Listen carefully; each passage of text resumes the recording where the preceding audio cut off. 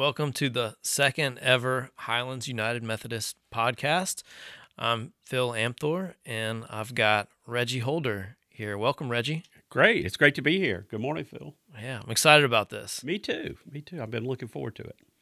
After our first episode with Micah, people have been giving feedback, and I say, yeah, Reggie's next, and I think everyone's excited. Oh, good. No pressure. Okay. A quick update. So this podcast is an effort to further our stewardship campaign, which is, I'd say we're at halftime.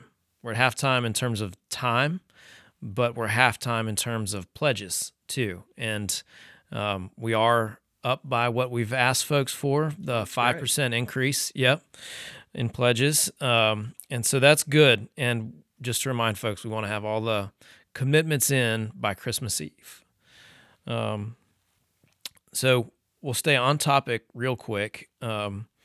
We have you to thank, Reggie, for the generosity of spirit theme to this campaign. I'm going to read your Meacham quote, and then I want to ask you where it came from, because you seem to have it at the ready. So this quote from John Meacham, the author and historian: "To have generosity of spirit is to act with kindness, to be open and willing to share with others without any expectation of receiving something back in return." So you sent that along with several other thoughts. So where did this theme come from? Well, I was just in staff meeting, and Micah mentioned offhandedly that your stewardship team was looking for a theme, and my wife's really into this instrument. We've done it at the church several times over the year, called Strengths Finder, and my number one strength is ideation. I'm an idea person. Yeah, and okay. and it's a blessing and a curse. And so I like coming up with ideas. So I just over the next week or so, I just thought about that and thought about what I thought might be a good thing. I was really thinking y'all probably already had a theme in mind, but I sent it out anyway. I wrote a couple of paragraphs. I used the Meacham quote. I looked that up and came across it, and it seemed to be sort of indicative of where I think Highlands is right now and kind of where I am personally. I think generosity is a hallmark of Highlands United Methodist Church, and I'm kind of the Holy Spirit is something I think about a little bit these days. So it just all kind of came together. It popped up. Good. Well, so I'm in your discipleship class, and what you're saying now reminds me of something that we talked about. It was early on in the Old Testament part that we just finished, and there's something about the covenant. And I did my reading of the Bible itself. I didn't do the reading in the book, and so one of the first questions you ask is, what is a covenant? And the first thing I said was contract. Right. And then of course I turned to the page in our reading guide, and it says a covenant is not a contract. So a covenant is different from a contract, and now that I understand it, it seems to relate quite closely to generosity of spirit, this non-transactional kind of relationship. Right. Do I have that right? And can you say it better than I probably just did? I don't know that I could say it any better, except I think a contract is sort of give and get, and a covenant is sort of maybe you're getting what you don't deserve. You're getting more than you deserve, and I think of generosity as we've experienced it at Highlands, and our church has changed over the years. Our heart as a congregation has softened by our ministry with the poor in the neighborhood. It has changed us. We have not solved homelessness. We have not solved all the problems of the city, but we've changed. We've become better people. And a part of that is generosity, and generosity is not expecting anything in return. You're generous. I mean, you experience that with your child. You would do anything for your child. Mm-hmm. You want your child to have it better than you had it, and that's sort of a different level. That's how God is with us. God wants the very best for us. God somehow created us, gave us this life, put us in this beautiful world, and uh, God's not conditional with that. We don't earn it. We don't live up to it. It's there whether we deserve it or not. Uh, Hopefully, we respond to that in a good way, but uh, that is a little different from a contract where we're and some people do have a contractual relationship with God, and that can lead to some really bad theology. When something bad happens, they think that it's something they did. You get sick, well, you must be a bad person. We don't believe that. We're into generosity and we're into grace. Those are our benchmarks, I think. Um, I want to return to that and to some theology, but I would be remiss if I did not have Reggie on a podcast and not ask you to tell the green car story. So for anyone who hasn't heard it, it's really important that they hear this green car story, and then I have a follow-up after you're done with it.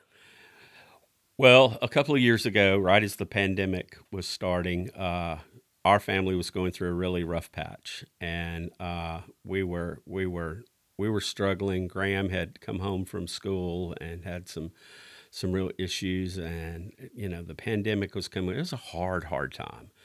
And one day I was just literally at the end of my rope. I didn't think I could put one foot in front of the other, and I was on my way going down 3rd Avenue South, uh, approaching UAB, and I just kind of looked up to heaven and just sort of had a plea, God, I need a sign everything's going to be okay, because I wasn't feeling it. And right as I did that, this Shrek-colored green Dodge Charger zoomed past me. And so in my best Yiddish voice, I said, is that my sign? And a second Shrek green Dodge Charger came by. So, well, I guess it is. And so I just took it. I needed some encouragement. I took it, whether I believed it rationally. I needed it so bad. I was looking for something. And so I thought, all right, a Shrek green car is my sign. Well, green cars were a little rarer then than they are now. They've come, you see lots more of them, but I shared that with people, and people would send me pictures every time they would see an oddly green car. And it was anything from Shrek to Kermit to Palmolive dishwashing liquid, any shade of green. And people would send me those and say, I saw your sign today. I saw a green car. And it was so encouraging, and it built such community. I mean, I felt like I wasn't alone in my struggle. And so I still get them, at least once or twice a week, somebody will send me a picture of a green car. My kids send them. I mean, it's a big thing in our family. It's how we kind of say, I love you. It's going to be okay. And sure enough, everything worked out well.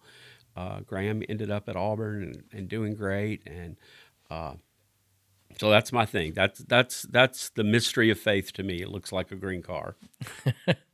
Yeah, I remember that sermon. So the first one came, and then you said, is that my sign? And then a second one came.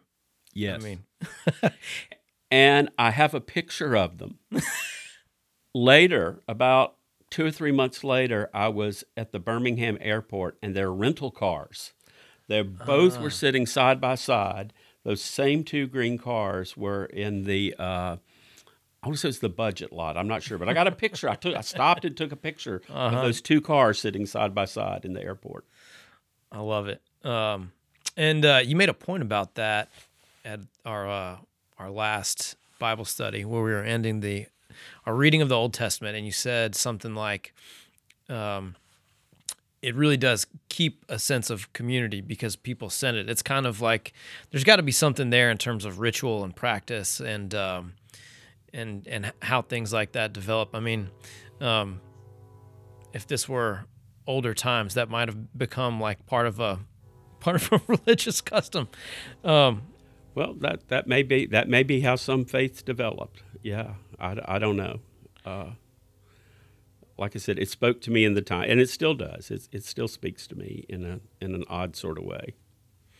All right. Well, so back to the Old Testament. You said something in one of the first the first sessions we had, you said something about the Old Testament to you is a social justice story, or it has a social justice theme. Yeah. I was going to ask you to talk about that real quick. Well, yeah, I've really come to understand that more in the last couple of years than I ever realized before. You know, Micah 6:8 speaks to me very powerfully. What does the Lord require of you but to seek justice, love kindness, and walk humbly with your God? So I kind of knew that justice was in the Old Testament and the prophets, but it's all the way back to the beginning. To that God had a sense of care for Adam and Eve in that ancient story when He cast them out of the garden. He still clothes them. He still cares for them, and the story of the Exodus lays this pattern that the Hebrew people are going to look after the alien. They're going to look after the immigrant. They're not going to, even as suspicious as they were of foreigners. They didn't want their children to marry foreigners, but they wanted to care for the foreigner. They wanted to care for the people who were living on the edge because they had been enslaved. They had lived that out. They wanted to take care of the widow and the orphan, and that whole sense of generosity is led throughout the whole story of Israel. And then when you get to the New Testament, that's the work of Jesus, is looking out for the least, the last, the lost. It's a thread that's woven throughout Hebrew Scripture and throughout the New Testament. It's all right. Well, so I could talk about the theology of this all day. I got to tie it back to the stewardship campaign. So what we're doing, I would call it a small group, the Bible study, and we have a lot of different groups. A lot of different studies, a lot of things that I would call a small group program, something kind of for everybody. And we've been very intentional about timing things. And when I say we, a lot of it's you. So our group meets on Sunday evening when the youth group meets, so that it's convenient for parents. And so we've got a lot of that built in, and then we're about to start our fellowship dinners, or we've already started. Yeah, I think about half of them have met now. Yeah. So all right. So I'm in the beginner class of going through the Old Testament. We'll start the New Testament in the new year. It's the discipleship group, I guess, for lack of Disciple Bible study. Yeah. Yeah. Yep. So what are some of the other ones that's in our? I want to call it our small group program, but that's we don't have fine. to. It is a small group programming. We call it Growing Ministries, Discipleship Ministries. So we did Disciple Bible study for many years, and then we sort of we'd peaked out on it. It kind of feels good to start it back. I really like our Sunday night group. I'm really excited we're through with the Old Testament and getting to the New Testament, because there will be a different spirit there. That's more familiar. The reading's a little easier. That'll be really good, and we'll finish up by Easter. And we look forward to starting the same thing again next fall to offer that on an ongoing basis. We have our EFM group, which is a little new to folks. It's called Education for Ministry. It is a 4-year deep dive Bible theology study, church history study. Our group meets on Wednesday. We've had some folks who've been meeting over at All Saints Episcopal. We started during the pandemic. We were invited, a group of us invited to do that, and it felt so good and so right. We started a group at Highlands, but we have this group of 5 or 6 folks that are finishing over there. They'll the first group will finish at this summer, and we see that ongoing. We take 2 or 3 new students a year into that. And it's a big commitment, but it is a deep dive. It feels like a 300 or 400 level course to me. You read Old Testament your first year, New Testament your second year, church history your third year, and theology your fourth year. And you have all those classes meeting together, sharing their reading, and a couple of 2.5 hour class every week. So that's going really well. Our summer speaker series the last couple of years has been really well received. That was a great re-entry after the pandemic to kind of get us back to normal. We had some excellent speakers. We did sort of people sharing their personal faith summer before last. This past summer, we had people from different faith groups sharing their story and their insight. That was really well received. This fall for Sunday school, Scott Williams, Ned Rand are two of my heroes because they started up and they taught a class on Mr. Rogers' faith, and that was really well received. We heard from some parents; they kind of wanted something focused towards them, so we did our parenting series for 12 weeks. Which I did, which was fantastic. It was really good, and people brought their kids to Atrium, so that increased Atrium. So we've tried to work a little smarter in doing that. In January, we've got a one-night series. We've got Richard Friedman, who's coming, and Brooke Bowles from the Jewish Community Center are coming to talk about how events in the Middle East affect our local community, and that'll be very insightful. So we try to do some stuff that's a little edgy. We've Whaley Song and Dr. Sonia Heath, Dr. Whaley Song are doing a class in January on sort of podcasts. They've pulled together some podcasts that they think are really good and redeeming, and people will listen to the podcast and then discuss it. So So they're both doctors. Is there like a medical angle? They're just no, they're doing it from their faith perspective. Oh, okay. Yeah, very cool. And they're very excited about that. I'm excited about that. We have another parenting class, The Blessing of a Skinned Knee. Nancy Barker-Meyer's doing that. And then Dr. Larry Brasher, retired professor of religion at Birmingham Southern, is going to do a class on the Apostles' Creed. So that'll start the new year out. Yeah. That's some really good stuff. So it's there's a lot of variety, and it changes. Yes. And so there can be seasons in life. Like when we have a newborn in January, that might be rough for us to be as involved, but in the fall, there'll be new things that start back up. Yep. Very cool. Okay, I asked Micah this. I'm asking you, do you get nervous when you preach still? I do get nervous still. More than that, I get excited. I like to talk. I find our congregation is so engaged and so supportive, and there are two or three people that you get really good vibes from. They're listening. People talk to you afterwards. They don't always agree. They might take exception to something I've said, and they want to talk to it in a very loving, civil manner. And so, I do get nervous, but more than that, I get excited. I love our congregation. I love our church, and I love the opportunity to preach just the amount I do. I wasn't called to be a preacher, and so I can't imagine having to do that week to week. But every 6 to 8 weeks, it feels just right, and I do. I find our congregation. I'll say more than a lot of congregations. They really listen. They listen. They're taking it in. And it is kind of a dialogue. Maybe not in that moment, but afterwards, people are very good to respond and to talk about what connected with them, or to ask questions, or to clarify. I think it's a good experience.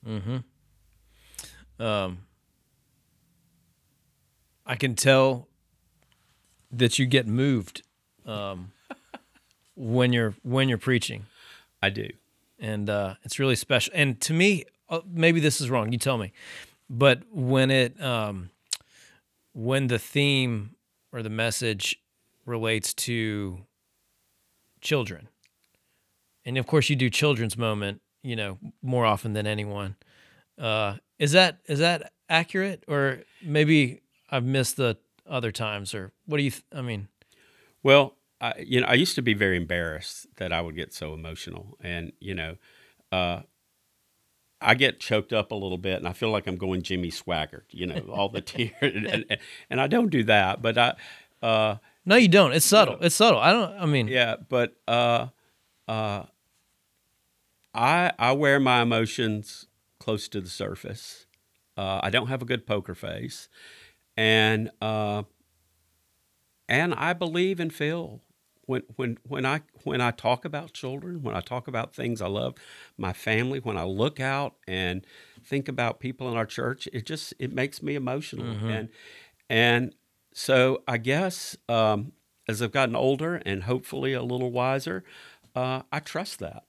Feel that if I'm getting emotional, that it's important. It's something to pay attention to.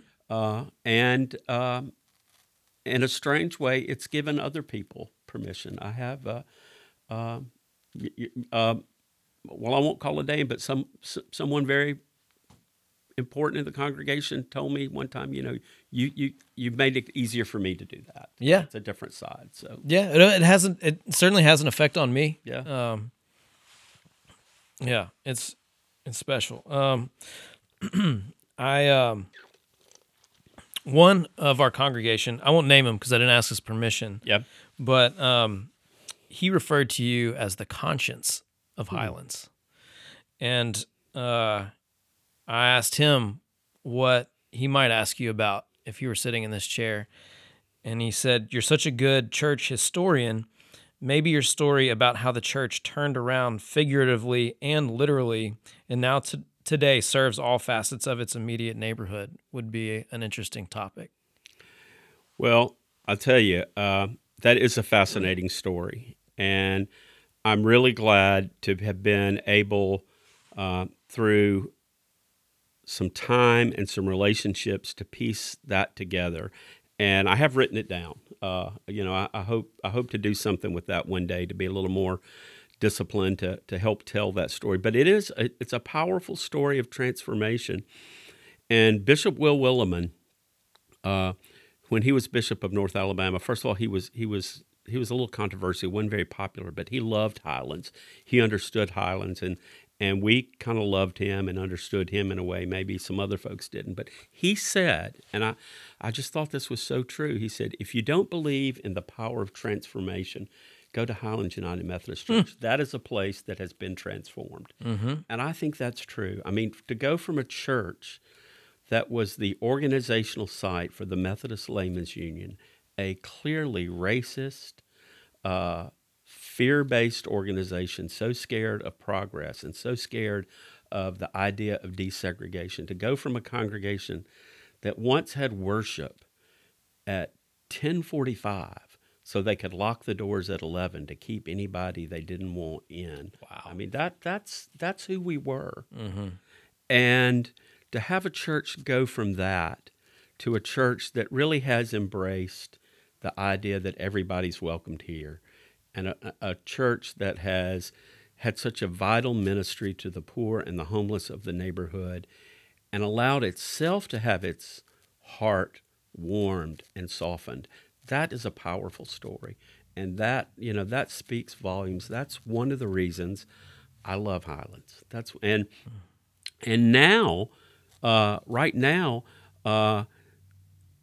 that story used to be told in civil rights books in maybe a reference or a sentence.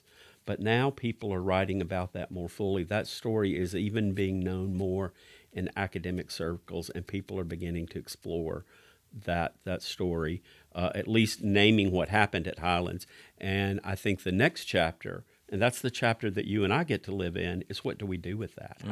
How do we tell that story and live into the future of a church where our congregation looks more like the kingdom of God, more looks like the fullness and diversity of God's family than it did when it was started as a wealthy, aristocratic, industrialist-based congregation. How do we live into that? And sometimes we get it really right. Sometimes it's a little messy and we don't quite get it right. But I think, to use a Wesleyan term, we're moving on to perfection. And that doesn't mean we're going to be perfect, but we're moving on to be more what God created us to be, to understand what God calls us to be. And I think a great barometer, it's one reason I like you, Phil, because you're really into urban development. You think in those terms. A good barometer of how well our church is doing is how well our neighborhood's doing. That we're not so insulated, we're just thinking about ourselves, but we're thinking about the person who lives on the street. We're thinking about the quality of life in our neighborhood. And that is that is a place that we really can make a difference. And we have some real possibility on that. And that's, Steve Alexander has just gotten the CAPS, the Business Improvement District, which is a great opportunity for us to increase the quality of life in our neighborhood and to deal with some of these issues like homelessness and poverty in the neighborhood in a positive way, not just sort of move it aside and say not in our neighborhood. And I see the merchants and us getting closer to common ground on those kind of issues than maybe we were a few years ago. And that may be a little idealistic, but that's okay.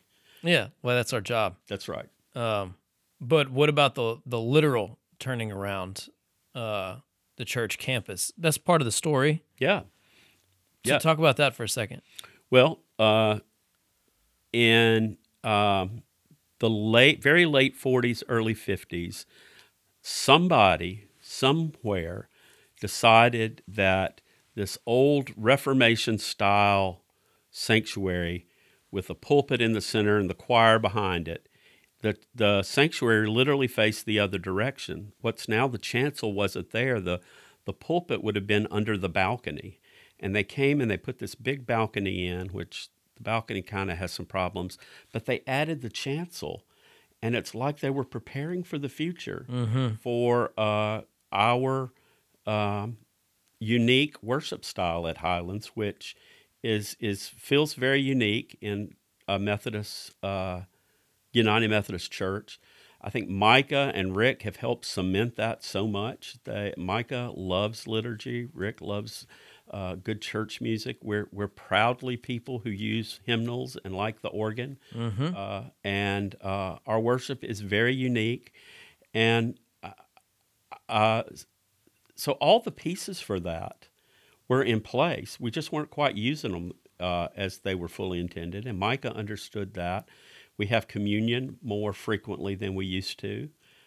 We have a very sacramental understanding of worship and our faith, and I think that's really good. I think the other thing I think about Highlands is we're authentically who we are.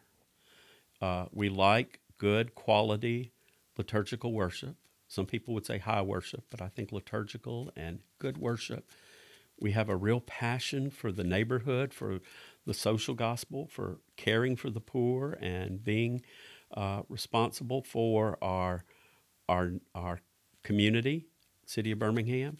We're a thinking church. We like to study. We like to think. We like to wrestle in a positive way with our faith and what that means.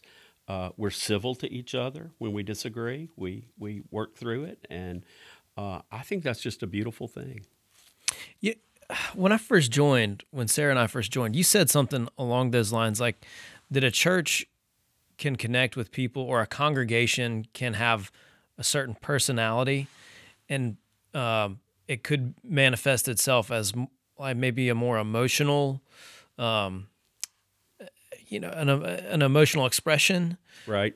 Or maybe deeds and acts kind of expression, or a more cerebral kind of intellectual. And you said that there's some part of Highlands character that it's the cerebral, the intellectual type engagement. Am I remembering that right? Yeah, I do. I think that's right. I think our faith tends to live either in our head, our heart, or our hands. Okay, yeah, that's kind of how I think about that. And I think there's some congregations that, well, I'll give you a great example. Trees fell down in Homewood and Cahaba Heights and Mountain Brook this past weekend. There were some churches that were there with chainsaws. They were there cutting trees down and doing that.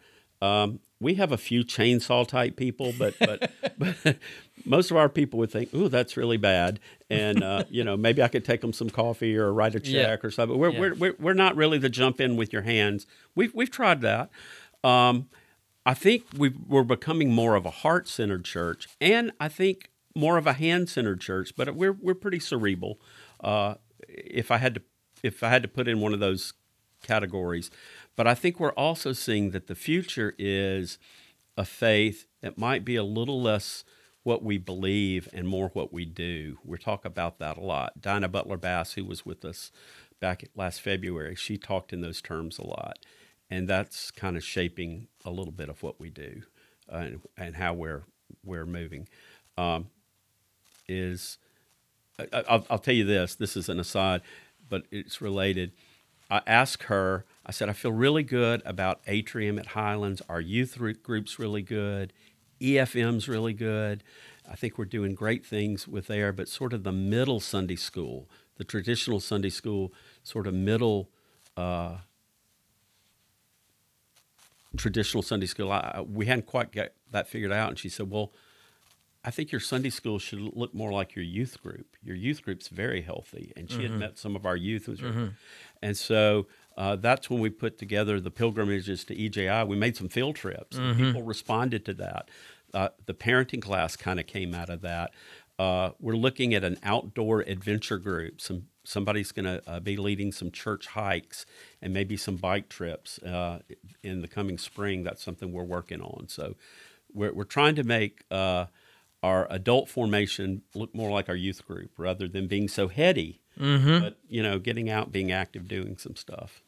Yeah. So let's talk about her, because she has a book that a leadership group read, Christianity After Religion. Yes. Right. And Ayn Rand put it very well. Tell me if you think this is the right characterization or if I'm misremembering it. But church used to be believe, behave, belong. Right. And now just kind of the changing nature of, as she said, kind of the changing sociology of Sundays. Now it's belong, behave, believe. Yep. And it kind of speaks to creating an experience that makes you feel like you belong, and then you get to the believing through that. Yes, that is exactly what she said. Yeah. And I think that's exactly right. And a part of that, I can't remember when that book was written, but it was really before, it's over a decade old, maybe two, but she was right on target. And I think that has become even more so because a lot of people are looking at the church and seeing that our actions and our beliefs don't line up. The church generally, not Highlands. Yeah, the church generally. Right. That and so that there is a little disconnect and distrust, particularly from young people. Christians say these things, but they're doing something else. And so, many young people are very willing to jump in and do something to make the world a better place, but they may not come to the connection of a Christian lifestyle for that until further down the road. So her point was maybe we ought to involve folks in doing stuff and then let them come to believing. Yeah. Through that used to be the starting point, but now it may be the finish line. Yeah. Yeah. It kind of makes sense the way institutions have changed generally. Yep. Just totally dissolving or evaporating or changing outright. There is something. It's interesting about Highlands because we have this incredible historic church, which makes you think of the institution as it was. And we have what she called high worship. What did you call it? Not high worship. Liturgical worship. Liturgical worship. That's really such an incredible experience. But it's not like there's no guitar. We don't have guitars. There's no projectors with the lyrics up there. It's not like other churches that do that. So the form of the aesthetic of the experience is quite old and quite traditional. Of course, our theology is not that, but it's still an incredible experience, and it could be. It's just an interesting kind of paradox, but it still fits in the belong, behave, believe. The new paradigm, for lack of a better word. It certainly has felt that way to Sarah and me when we first walked through the doors and thought, this feels right. This is an experience that we want. Yeah, I think a lot of people tell us that they walk through the doors and it feels right. And I think one of the things we're trying to do is figure out how to get more people present to experience that. And I shouldn't give this away, but I'm going to. So in 1818, there's a church in Germany that the organ broke on Christmas Eve, and they were very devastated that they weren't going to have their children's choir sing and the organ on Christmas night. And so the choir director and the priest in the church wrote a hymn, Silent Night, that could be played on guitar. And so we're going to end the children and family worship service this Christmas Eve, the 10:30 service. We have 4 or 5 guitarists coming who are going to play Silent Night, and we're going to sing it by guitar. So we're doing that not only because it fits on Christmas Eve, but we're about to lose our organ for a number of months because of the repairs and renovation of the organ. So we might be doing some of that sort of stuff. This might be a time to play with that a little bit. Interesting. Yeah. And in Micah's kind of a state of the church address to the leadership group a few weeks ago, he talked about that. And let me ask you this, and then we'll get out of here. I know we're running long. Micah talked about maybe bringing back a second service besides the 10:30. Maybe it doesn't need to be at 8:30 in the morning like it used to be in the chapel. Where are the talks in amongst the staff? And I won't pin you down to anything, but what are some ideas that you find interesting about a second service?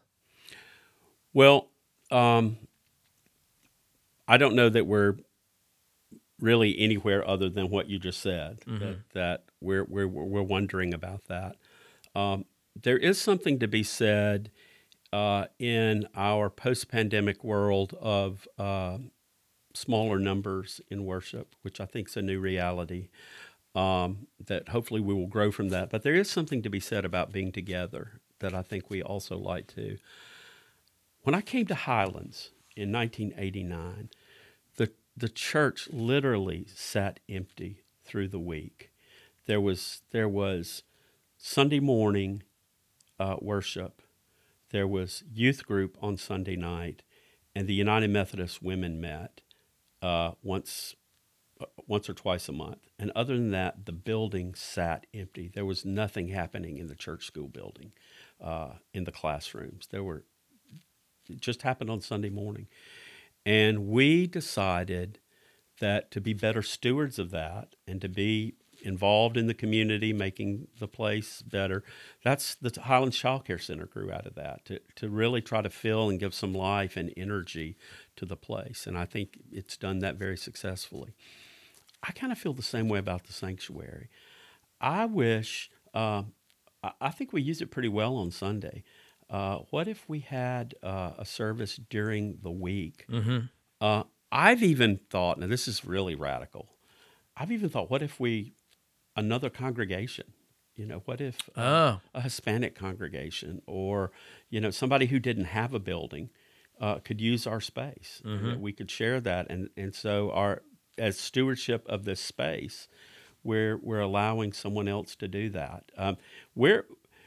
We really like to think we're a big church. We kind of have a big church attitude, but we're not a big church. I mean, we're pretty. We are big, but we're not an over the mountain suburban church with thousands of members. We're in the hundreds of members, right? And so I think that might be an interesting thing. What if the Wesley Foundation ministry at UAB was so big and so successful that they wanted to have weekly worship of Methodist youth and college students, and they came in. I mean, there are all kinds of things. So that's kind of how my brain works around that. But I kind of think of it in stewardship of space. Someone else was using the space. That's a great idea. I love that. I mean, it's exciting to be in. For me, I mean, I'm a city planner geek, so then maybe this is just me, but to me, it's still exciting to be at 5 Points. 5 Points is so unique and historic, and has such a important place in the city. And then to be in our sanctuary, it's still exciting to walk in there every time. It's impactful. So I can't imagine that other folks wouldn't feel that way and wouldn't love the opportunity to be there. Yeah, I think so too. And I mean, some of the ideas that come out of strategy and planning that some of the leadership been thinking about, what if we did a Shrove Tuesday jazz mass? Oh yeah, I love that idea. Or what if on St. Patrick's Day, when there are literally tens of thousands of people in the neighborhood, all the years I've been at Highlands, this was the first year I was really down at 5 Points South on St. Patrick's Day. What if we gave tours of the church that day, right, and just walked through people through the building, right, and did that with a sense of excitement? I think we've got some good ideas. There's a good energy at Highlands right now. Mm-hmm. That's why I'm excited about the Business Improvement District. I think the timing is really right for us to really kind of fling the doors wide and do some stuff that will be exciting and different. Yeah, that Shrove Tuesday or the Shrove Mass with the dressing up, and that's such a cool idea that Kathleen came up with. Yep. I can't wait till we flesh that out. Me too. All right, we're about out of time, but I do want everyone to know that this Sunday we will have cookies for the congregation as kind of our halftime snack.